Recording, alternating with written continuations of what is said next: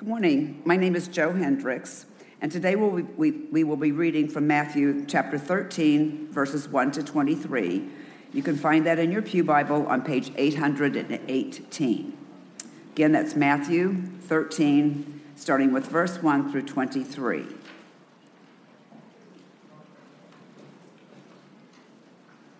That same day, Jesus went out of the house and sat beside the sea, and great crowds gathered about him, so that he got into a boat and sat down. And the whole crowd stood on the beach.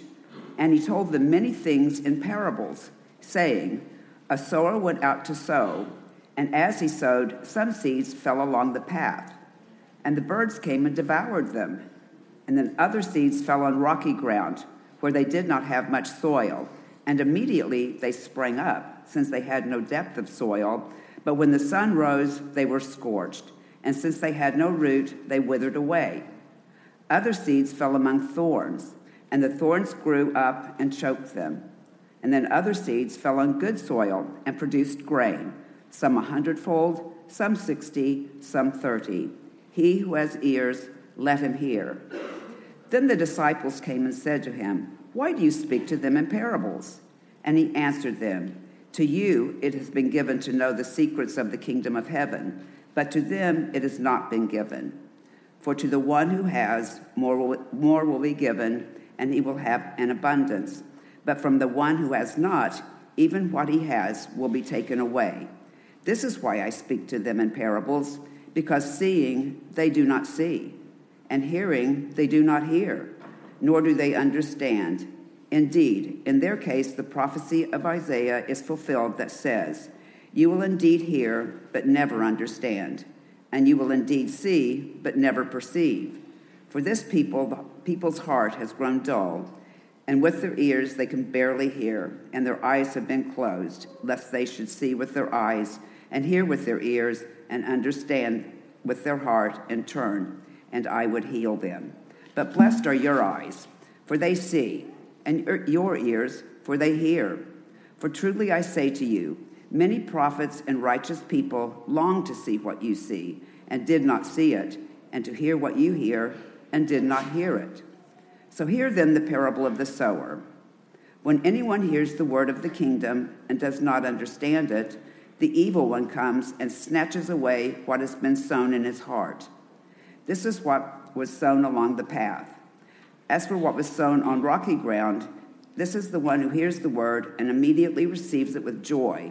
Yet he has no root in himself, but endures for a while, and when tribulation or persecution arises on account of the word, immediately he falls away. As for what was sown among the thorns, this is the one who hears the word, but the cares of the world and the deceitfulness of riches choke the word, and it proves unfruitful. As for what was sown on good soil, this is the one who hears the word and understands it. He indeed bears fruit and yields. In one case 100-fold, in another 60, and another 30. And this is the word of the Lord.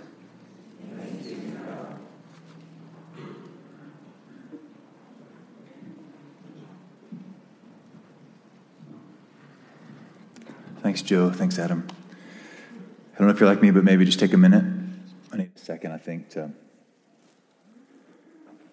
take that in. Would you just pray for a moment? Ask God to speak to you.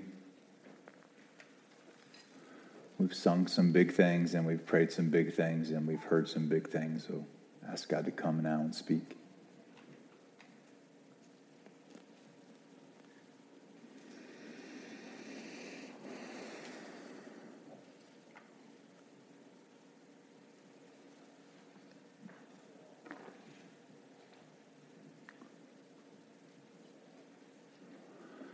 Father, thank you for your love.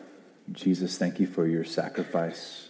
Spirit, thank you for coming and helping, even in this moment now, for us to hold everything that you're speaking, everything we're feeling. Thanks that you have the power to actually reveal yourself more clearly and to draw us to you. Thanks for the reminder with this little song that we don't have to understand everything for it to be real. There are complexities about your kingdom that are hard to dissect and put on a chart and fully understand, and yet they are powerfully real. They're tangibly real. They're eternally real. So we trust you. We ask for you to press into our hearts these truths, even though they're mysterious. And we bring the mystery of our sadness to you, the mystery of living in a fallen and broken world, the mystery of living in families that fail us, and communities that fail us, and churches like this one that fail us, and even places where we've failed other people. We have tons of need. We have very, very little on our own. I mean, anything that's good inside of us comes from you. So we just ask for your help in the mystery and in the dependence that we're feeling. Would you come? Would you stir? Would you move? Would you direct? Would you expose? Would you comfort? Would you save? Would you grant repentance? And would you help us, God? So may our hearts be like soil that's fertile, that gathers and welcomes seeds that get planted, that produce fruit, both this morning and down the road. Would you do that work in our hearts, we ask, oh God. Amen. Amen. I didn't have any jokes planned to start, but I'm glad I didn't, because this feels heavy. I don't know how you're feeling. Maybe you're like doing great. I don't know, but it feels heavy, and I think this text actually feels heavy. What I did plan to say was, I wonder if you've ever experienced the Bible and found it hard to understand, and kind of said out loud, maybe while you're reading or while you've heard somebody else explaining it, like, why does God make some things just so hard? God, would you just be more clear? Would you just be more plain? Would you put in front of us things that we can actually hold and understand? In fact, we're actually asking to understand, and so why is it that you seem sometimes mysterious and hard to understand? I've asked that question. There's times where it's confusing because the concept is really big and there's lots of layers to it, and my little mind has a hard time holding on to the complexities of an eternal God. There's times where I'm confused because my heart is hard, and I actually understand what it says, but I don't like what it says. And if I actually understood it and agreed with it, then I'm confronted with change inside my heart. So there's times where it feels confusing because it's challenging things about my own heart that I don't know exactly what to do with.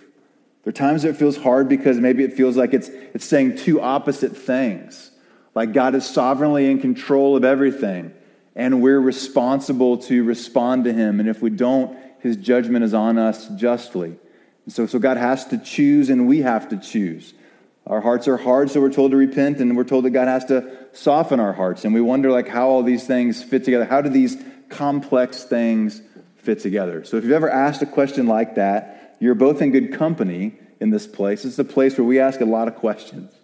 And maybe you could say, like, without feeling hopeless, we might have more questions than we have answers. We have some certainty about what's most important. And I think the Bible is abundantly clear about what we need to know for salvation, about the essence of who God is and what it means to trust him, about the essence of our need and why Jesus came into the world, what he did on the cross and what it accomplishes for us, and how we must put our faith in his atonement if we're ever going to have hope to be in relationship with God and have our sins forgiven. Like, that is abundantly clear. But how that works and what's going on in that, and even the song we sang, right? Like, I don't quite understand how repentance happens. I don't quite understand how it makes sense of the world around me, that God has these assured promises, and yet the world feels really scattered. So that's the space where the disciples find themselves.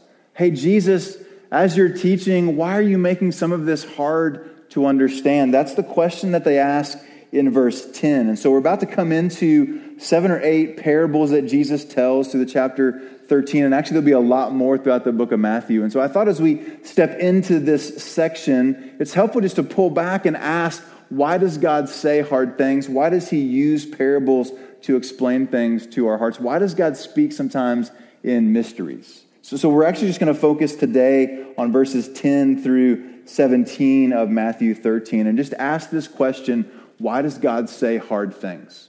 What do we do with why he says hard things? And then we'll zoom back out and we'll take these parables one or two at a time and kind of walk through them. I simply want to make 2 points. One, God says hard things to help us understand the nature of his kingdom. So one thing Jesus says here. The other one is God says hard things to expose the nature of our hearts. So to explain the nature of the kingdom and to expose the nature of our hearts. It's a 2-point sermon. Maybe we'll get done early. Okay, look with me in verse 10 of chapter 13.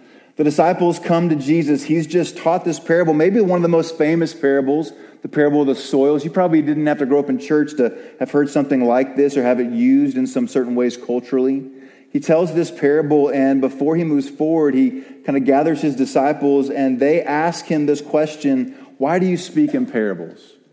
And maybe even his answer made you more confused, but I just love that God gives permission to his disciples to ask questions. Like there's something beautiful just about acknowledging that the God who's giving us this word puts the idea that his people are often confused with what he says in front of us so that we can kind of settle in and feel at home. There's like a place for our questions if the disciples ask questions. So they just ask, why do you speak in these parables, these stories, these mysteries, these illustrations, these ways of saying things that have some punch to them, but they're not exactly clear. Like, who are the soils, and what do I do with that, and how do I know which one I am, and what if it's shallow? Is there something I can do about that? How come you don't just say something really plain and really clear? And so he answers them in verse 11, and we'll just take the first part of this verse for our first point. He says, to you it has been given to know the secrets of the kingdom of heaven. These parables are given to explain the secrets or the mysteries is a way to translate that word of heaven. Now, Paul uses this word mystery a lot. Paul is a follower of Jesus. He's one of the early followers. He wasn't one of the original 12 disciples, but he was a leader in the early church. Actually had a radical conversion, hated the people of God, actually persecuted them, hunted them down. Then God got a hold of his heart, flipped his world upside down, and he became not just an enemy anymore, but actually now a leader in the church. And he uses this word mystery a lot in his letters to say that there were things that were concealed in the Old Testament, and now they've been revealed. They were there, but they were kind of hidden. There are things that God has been saying all along that we struggle to actually understand. And so parables, these mysteries, are a way of explaining the nature of the kingdom of heaven. It's like the way that poetry says something more profound faster than prose does.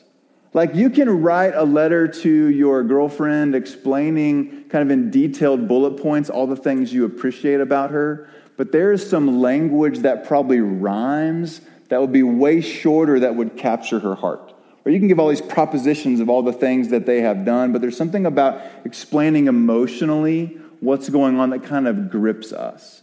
These stories Jesus tells as parables have a gripping nature to them. They explain parts of the kingdom that are pretty complicated for us to wrap our minds around, and these little snapshots become like a composite sketch for us to put together an understanding of the kingdom. Now, not a full understanding of sorts. You have to just settle into the fact that as a finite being, there are things about God you will never fully understand. That's not like an accusation or a jab at you. It actually should comfort you. You get to be a creature. You don't have to know everything. God is infinite, and there's no way you would explode if you tried to understand all of who he is. And yet, he's revealed enough about who he is so that we can trust him. He's revealed enough about the kingdom so that we can follow him. He's revealed enough about what it means to be one of his disciples so you can give your life to him with confidence for the next 20, 30, 40, 50, 80 years, knowing that God is for you, he's with you, and what Christ did on the cross is enough to rescue and save you. But these stories communicate something to our heart about the nature of the kingdom that actually pushes it down and helps us feel it. It helps us understand it a little bit more. Let me give you an example. Later on in this chapter, he's going to give just a real quick parable about the kingdom like leaven. And he just says, kingdom of God is like leaven. It's worked into the dough. It's kind of all he says. It's really simple, really small, but there's a vivid image. You know what yeast or leaven does. You know this little packet that you get at the grocery store, and you rip it open and you put it in warm water, and you put some flour around it. It's just kind of this big gooey mess. You come back, 4 6 hours later, and this little gooey mess has blossomed and grown inside the fridge or under the cabinet or wherever you store dough. I don't know what you do with dough, but whatever you do with it, it grows, right? I do know that. I do know that yeast and leaven make this thing grow. Now, God could have said, hey, be patient. The kingdom of God takes a long time to play out. But he gave a vivid image so that this week, when I'm praying through our church and where we're at and things I long for, stuff that I wish was farther along, that is places where I wish I was farther along, God gives me this sweet word of, hey, remember the kingdom is like leaven. It's small, little things that over time transform and change something. It doesn't come with big bangs. It doesn't come in flashy ways. It doesn't come even in noticeable ways. If you were to stand there and just watch that dough in that little pot, I bet you get bored and walk away. And yet it's working and it's happening. So almost unknowingly, unobservable, the kingdom of God is advancing. Friends, I found a ton of comfort in this little bitty parable when I think about leading our church in ways that I long for us to be more outward focused. I long for us to have more resources for you for where you're struggling. I long for us to be developing spiritual leaders in deeper and more profound ways. And yet, the Lord said, hey, you're singing songs. You're praying prayers. You're gathering people. You're investing in folks. You're meeting one-on-one. You're doing small little things that over time, as you wait, incrementally will grow. The kingdom advances like leaven. And it didn't make me go like, oh, cool, I'm going to take a bunch of days off. It made me go, thank you, God, and let me stay at work in these small little faithful ways. The parables are explaining elements of the kingdom in ways that we can kind of hold or taste or feel. Because stories do that to us. Stories do things inside of us that change us. We're shaped by stories. So your favorite movies probably have a storyline that was inspiring or challenging or made you cry or made you excited or made you open your eyes to things that you hadn't seen before. Stories have a way of capturing our hearts. And so Jesus tells a whole bunch of them, and he says, I'm telling this to you so you can understand the way the kingdom is, the mystery of the kingdom, the nature of it is revealed. Because there's things about God that are really hard to understand. Things like his sovereignty and how our free will fits into that. Things like his justice and his mercy. Things like his promise to bring about retribution and punish those who are wicked and evil, and yet his patience to wait because we're wicked and evil to not judge us now. Those things are super complicated. So he'll tell a story. It's like a king that goes on a journey. And while he's gone, he entrusts his kingdom to his servants. And he's gone a really long time, and they wonder if he's even coming back. And so they begin to just kind of set up shop there, think the kingdom is their kingdom. And the king sends a representative from a far country to come and say, hey, I'm coming back. And they think, hey, if we kill this servant, we can have the kingdom. So they kill the servant. Oh my gosh, so the king hears about that and he sends another servant. And they go, hey, here's another one. If we kill this one, surely we can have the kingdom. King hears about that. He actually sends his own son, his very own son, back to his very own kingdom, to his own servants who've been holding on to things that were actually his, that they began to think were about them, and they kill his very own son.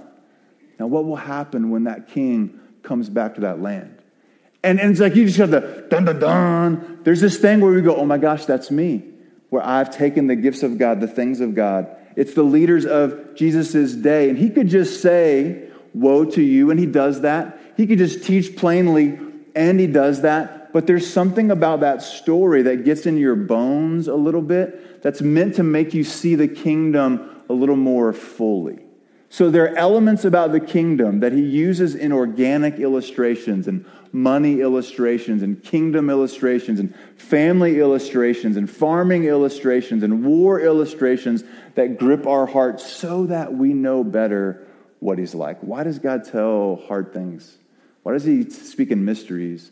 There's something he is revealing that we wouldn't otherwise know if he hadn't spoken it like that. And Jesus is also saying this idea of mysteries, again, has a loaded meaning of it's things that have been there all along, but they were kind of concealed. They're like seeds in the ground that now are blossoming and they're growing in ways that we can now recognize them. Paul will use this word mystery lots of times to talk about the church and the way even marriage is a portrait of Christ in the church. He'll use that mystery word a lot. And so in this idea here is that Jesus is actually telling us, he's telling us things about the way he's always worked that he is the centerpiece of. There are things about the kingdom of God that only make sense if God himself took on flesh, came into our world, died in our place to make a way for us to be forgiven and free. There's a Jesus-centered kind of decoder to the Old Testament that helps these stories that you read and just go, what do I do with that? what do I do with like a Hosea and Gomer kind of story? What is going on with that?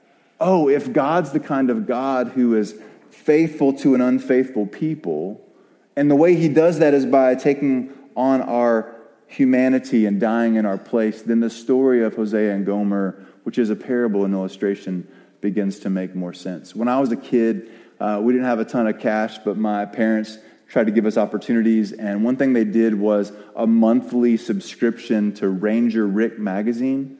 Anybody? Is that still a thing? Thank you. All right. There's probably like a cooler version of that now, where somebody's going, I still have my ring. I still have my little badge. I am one of the Ranger Rick heroes. So Ranger Rick would come as a magazine, and sometimes you would get like a kit, and there was like stuff inside the kit. Sometimes it was pretty lame, but sometimes it was pretty cool. There would be stuff inside there that you could experiment with, or you could take out in your backyard and get some rocks and put this thing on there, and all of a sudden it did something different. Like there were some cool little things inside of there.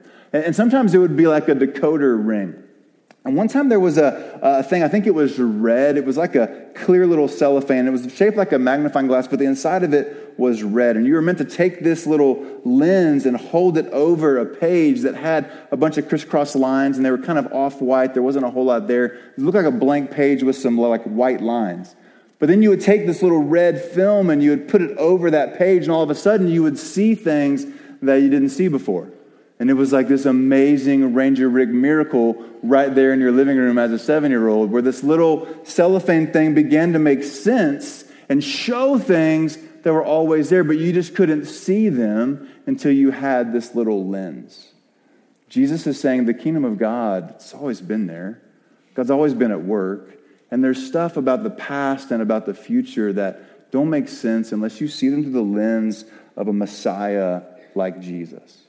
There's prophecies in the Old Testament that talk about the Messiah dying in our place, and yet it was kind of concealed and hidden. They didn't expect that. So Jesus tells parables to explain the way he will be martyred and killed and executed on our behalf, so that we can begin to feel what has been concealed and actually hold on to it.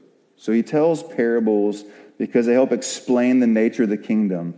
They say what God is like and what we are like. To hear stories of unfaithfulness met with faithfulness.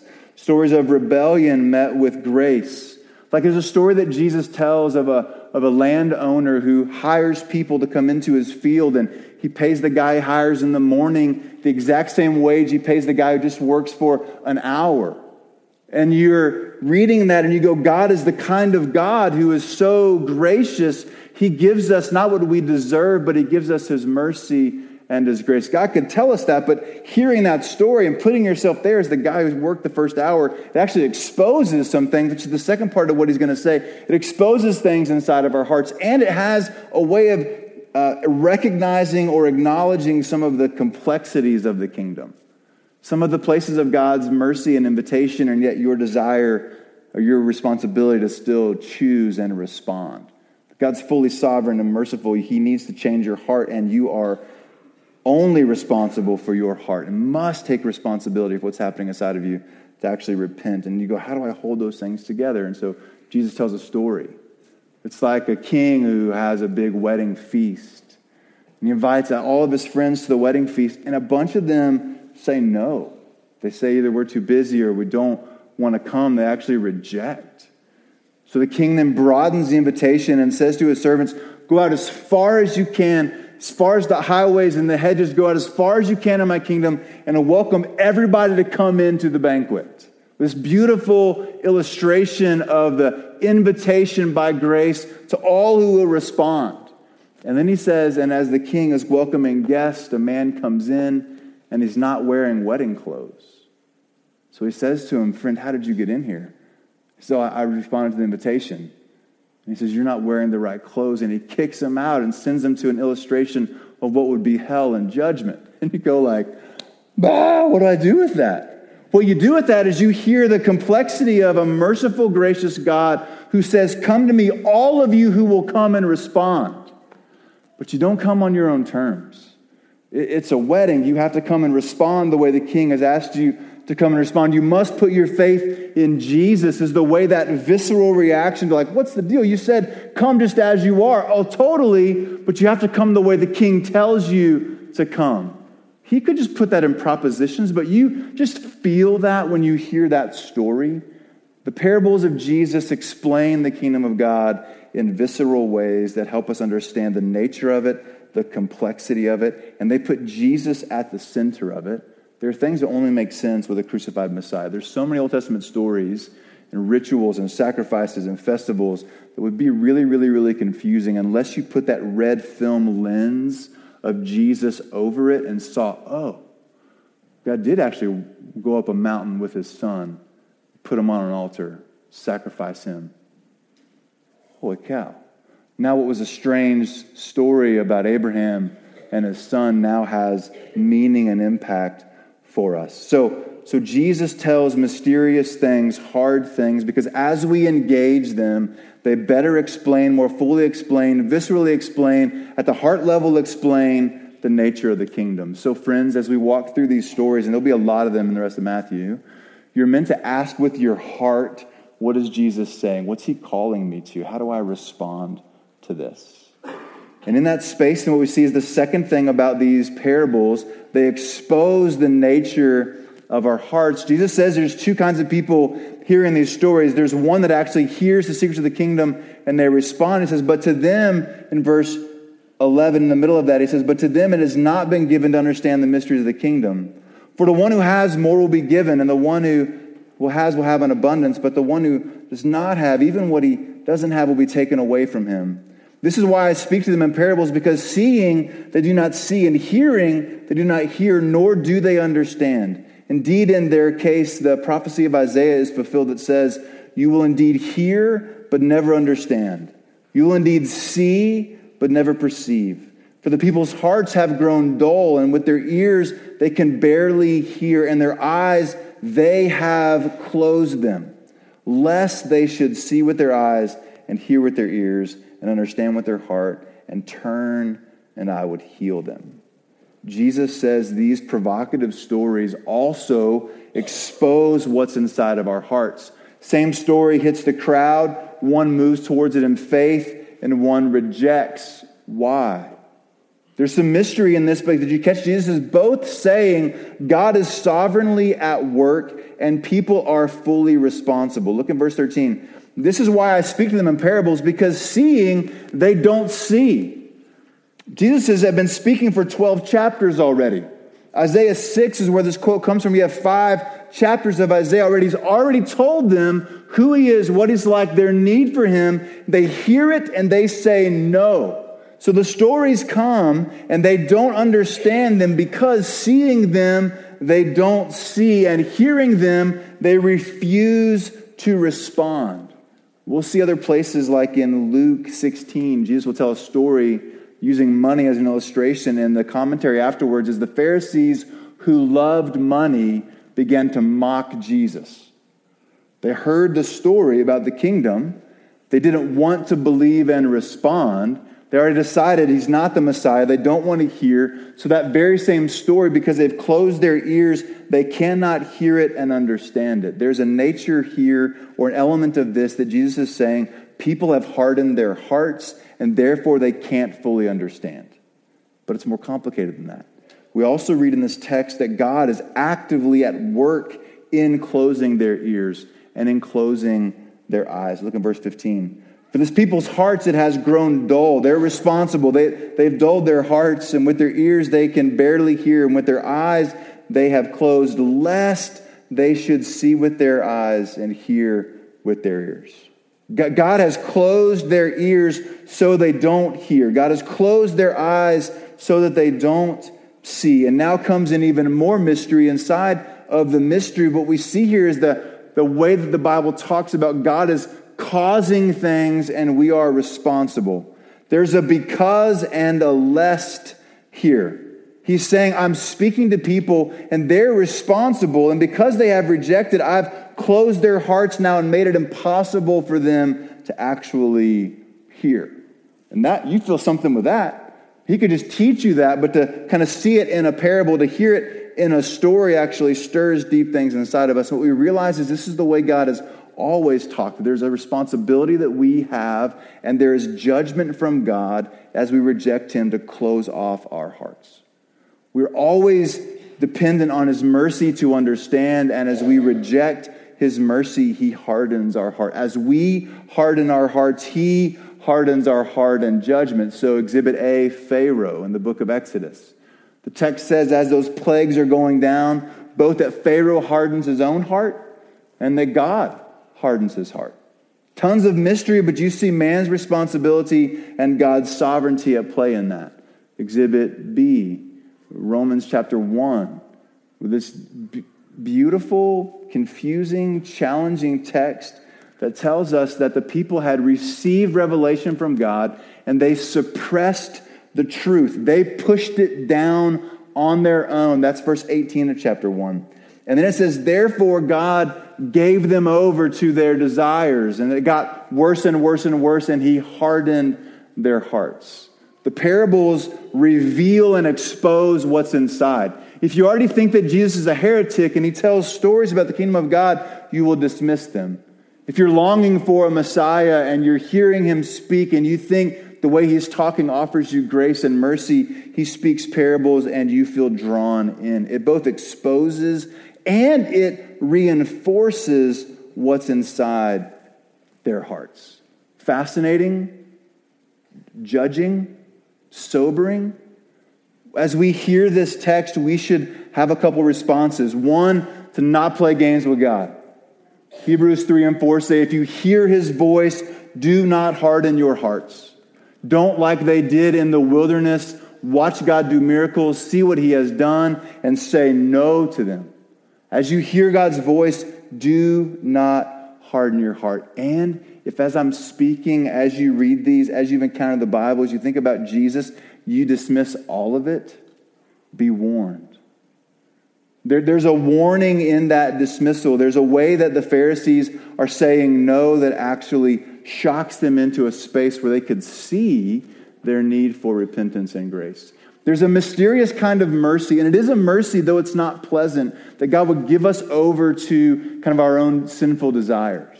And let us, as we say no to him and reject him, let us go down roads that actually get worse and worse and worse and worse. There's something strange about human nature that normally it waits till we get all the way to the bottom before we open up our eyes and change. Like it's not till after you lose your job. It's not till after the addiction is out of control. It's not till after she leaves or he moves out. It's not till those moments where you can't deny it anymore that we normally open up our eyes and ask for repentance. And there's a kind of mercy for God to let our hearts get progressively hard so that we hit the bottom and then so clearly see our need for him. And if he were to let us kind of just play games and sometimes get some wins and sometimes not be so bad and kind of play church and get along with everybody and kind of make our lives work even though our hearts are far from God, that would be a kind of judgment from God. There's a mercy, though it's not pleasant, for him as he hardens our heart for things to be undeniable. Another parable, the prodigal son story. Like there's this man who says to his father, scholars would tell us, basically, I wish you were dead, to his dad. I want my inheritance now. I wish you were dead. Takes his money, goes off, the scripture says, into a far country in wild living, giving himself over to every pleasure he could imagine. And while he has money, he has lots of friends. Guess what? The money runs out. As he's rejected from his friends, he finds himself looking for work. There's a famine that comes in the land, right? It gets even worse. The mercy of God is sometimes for it to get even worse, so it's undeniable. With the famine comes, the only job the guy can find is feeding pigs. And he finds himself feeding pigs, wishing he could actually eat the food that they were eating. You think about that, just how gross that would be. He's so hungry and desperate, he wishes he could have that. And it's in that moment that God awakens his heart, and he goes, oh, my father's servants, like they have food. I wonder if I go back and repent and tell my father I'm sorry, if he'll just take me back as a servant. There's a story that grips our hearts where you see a man hit the bottom, and it's not till he hits the bottom that his eyes open. It's mysterious, friends, and there's places where I don't understand all of it, right? I won't understand all of it. We can't understand all of it. And since the garden tree, we've been demanding to fully understand God and what he does, and it always leads to trouble when we remove mystery. When God says, this is the way I set the world up, and we go, no, I think it should be different. In those spaces, we are moving towards sin and rebellion. But in the spaces where it's kind of confusing, you can still see some mercy in the fact that as he exposes the nature of our hearts through these stories, they give us a chance to actually repent. But if you don't want to repent, you don't repent. Kids, I know you're out of school. Let me give you a school illustration. And maybe you've never done this. I hope you've never done this. Maybe you've done this. I had to do this a couple times. If you've ever been a part of or maybe seen another cartoon or something, in school suspension, where somebody does something they shouldn't do and they're consigned to like 3 days of detention at school. And if you're watching like a cartoon or something, there's always a couple of characters in the room, in the detention room, right? There are kids who are like so brokenhearted for what they've done. They can't believe it. They're never going to do it again. And there's kids that are like smoking in the back. They normally have like a leather jacket on or something like that. They're doing things, but they love it. And they say, in school suspension, great, I don't have to go to school. And there's other kids who the suspension works on their hearts and they go, oh man, I'm never going to do that again. The very same thing reveals two things in people's hearts. The very same parable reveals two things in our hearts. Those who are seeking after God, who find their hearts as fertile soil, who want to hear the kingdom, are able to receive and respond and understand the mysteries. Maybe not completely, but it moves our heart towards God. And there are others who, because of their hardness, actually, as God tells stories, they say, see, he's confusing.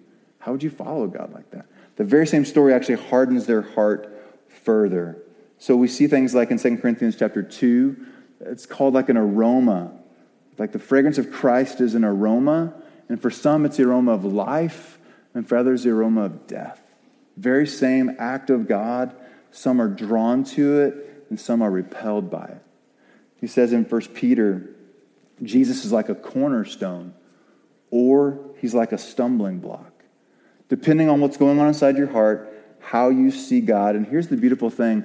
These parables are meant to teach you about God in emotional, vivid ways to grip your heart so you'll turn to him. Even the hardening that we see in Isaiah chapter 6, it's given to God's people so that they will turn. And they've been rejecting for a really long time. And she says, okay, I'm going to close your ears off so you feel the effects of your sin and brokenness so you'll get to the very bottom. And at the very bottom, you'll turn and you'll find hope. So Isaiah chapter 1 through 5 is a lot of judgment passages there, a warning and a call to repentance. And he gets to chapter 6 in Isaiah. Isaiah sees God in the temple, and he's blown away, and he sees God in his holiness, and his response is to repent. He says, woe to me, I'm a man of unclean lips, and I live among a people of unclean lips. And that's where this quote comes from Isaiah. After he's repented, God sends him out to go take the message of redemption to his people. And he says, hey, as you go, they're not going to hear. But in the end of chapter 6, you see a promise that there will be this shoot coming out of the stump from desolation. God's going to kind of keep pouring out judgment till everything is leveled and this shoot will pop up. And then in chapter 7, 8, and 9, you get some Christmas prophecies that he's the one who comes as the Prince of Peace. He's the one who comes as the shoot from the stump of Jesse. He's the one who actually comes. The Messiah promise is given right after we see this declaration that God's going to harden their hearts in judgment. And then as we work our way through Isaiah, we get down to chapter 53, where we see this one Messiah was going to come and die in their place. Because in chapter 1 of Isaiah, as God is kind of railing on them for all of their not just dysfunction, but their disobedience. They're playing games, they're making sacrifices, but their hearts are far from God. And he's saying some really, really harsh things to them. In verse 18, he says, come now, let us reason together, says the Lord. Though your sins are like scarlet, they shall be as white as snow. They are red like crimson, they shall be like wool. If you are willing and obedient, you shall eat the good of the land. But if you refuse and rebel, you shall be eaten by the sword, for the mouth of the Lord has spoken. Here's this invitation to forgiveness and grace, but if you continue to reject it, you will be slayed by it. Why does God say hard things? He says things to explain the kingdom to us and to expose what's inside of us. This little explanation, again, is sandwiched between the parable of the soils or the sower and the explanation of it. You're meant to hear this as a question of what's going on inside my heart. Where am I with God? And the real question is, where do these words land, right? You read the explanation, and we'll look at it more in detail next week, but the word comes like seed, and the heart that is hard won't receive it, and the evil one comes and takes it away. And there's another option of a soft, fertile soil that welcomes and receives what the Lord wants to say. Hey, here's my hope for us the next couple of weeks. You're going to be confronted. You're going to be challenged. There are things about the kingdom that you're not living in line with. And there are things about the kingdom that are better than you thought. And there are things about the kingdom that are different than you thought, and you're going to find them mysterious. And the way Jesus sets this up is to put in front of us options and an examination, which turns into an invitation. Hey, there's ways you could respond to this. Examine your heart, see what's going on inside, so that you could actually respond to the invitation of Jesus, because he came as the king into the kingdom to make a way for you to be welcomed. Though you were rebellious and his enemies, he made a way for you to be forgiven and free if you will receive him. He tells these stories to grip your heart so you'll know he loves you. In that space, you can live into that love in ways that will actually change you and change the world around you. Why does he say hard things? To expose and to explain, and I think to invite. He wants to invite you to himself. So would you just check in with yourself where you are? You find yourself saying, man, I need him, man, I want him. You find yourself saying, how dare he? This is crazy. Why would he do that? Do you find yourself hardening your heart? Do you find yourself wanting to hear? Are you scared because you're hearing these words and you're not feeling anything, but you want to feel something? Would you just bring your heart to God now and ask him to work? Ask him to help. Repentance is an act of faith. It's an act of receiving the kingdom. Where Jesus comes and says, repent because the kingdom of heaven is here. To actually stop and say, God, I've hardened my heart. Would you please forgive me? It would be a great application to this text. For you to ask God to soften your heart and open it up so you can receive his kingdom is a great application for this text. And if you feel numb, to just stop and go, God, if you're real, would you do something to unplug my ears and open my eyes? Because I don't know if you're real. I don't even care. Would you just pray? God, if you're real in your mercy, would you do something and move towards me? I think that would be an appropriate application. Repentance, asking for faith, begging for him to open up your eyes and ears if he's really real. There's prayers in the back of your bulletin that will give you some language for that if you're not a follower of Jesus. But for those who are followers of Jesus, I want to invite you to come and take communion as a way of applying and remembering and owning the faith that Christ has given us by his broken body and shed blood on the cross for us. Christians take communion as a reminder of a visible, visceral reminder of the broken body and shed blood of Christ, which is our salvation and our hope. So you'll come forward, you'll tear a piece of the bread off, you'll dip it in the cup, and someone will say to you, this is the body of Jesus broken for you. This is the blood of Christ shed for your life. And as they say that to you as a follower of Jesus, remember what Christ has done to make it possible actually for you to come into the kingdom and rejoice. And if it's not where you are, man, just stay in your seat and pray. You're welcome here, but there is a warning that you need to hear. This is not a game that we're playing. You should take this time to earnestly seek God and ask him to speak to you. Let me pray for us, and then we'll take communion. There's a gluten-free station to my right, your left, and some individual packets as well, if that's more comfortable. But let me pray. Jesus, we ask for you to come now and help. You've exposed our hearts through your word. Now would you come and speak to us and help us? Would you change us? Would you make our hearts soft? Would you grant repentance? Would you grant faith? Would you communicate to people who are struggling to believe if you are real? Come now in power, we pray in Jesus' name. Amen. All right, come when you're ready.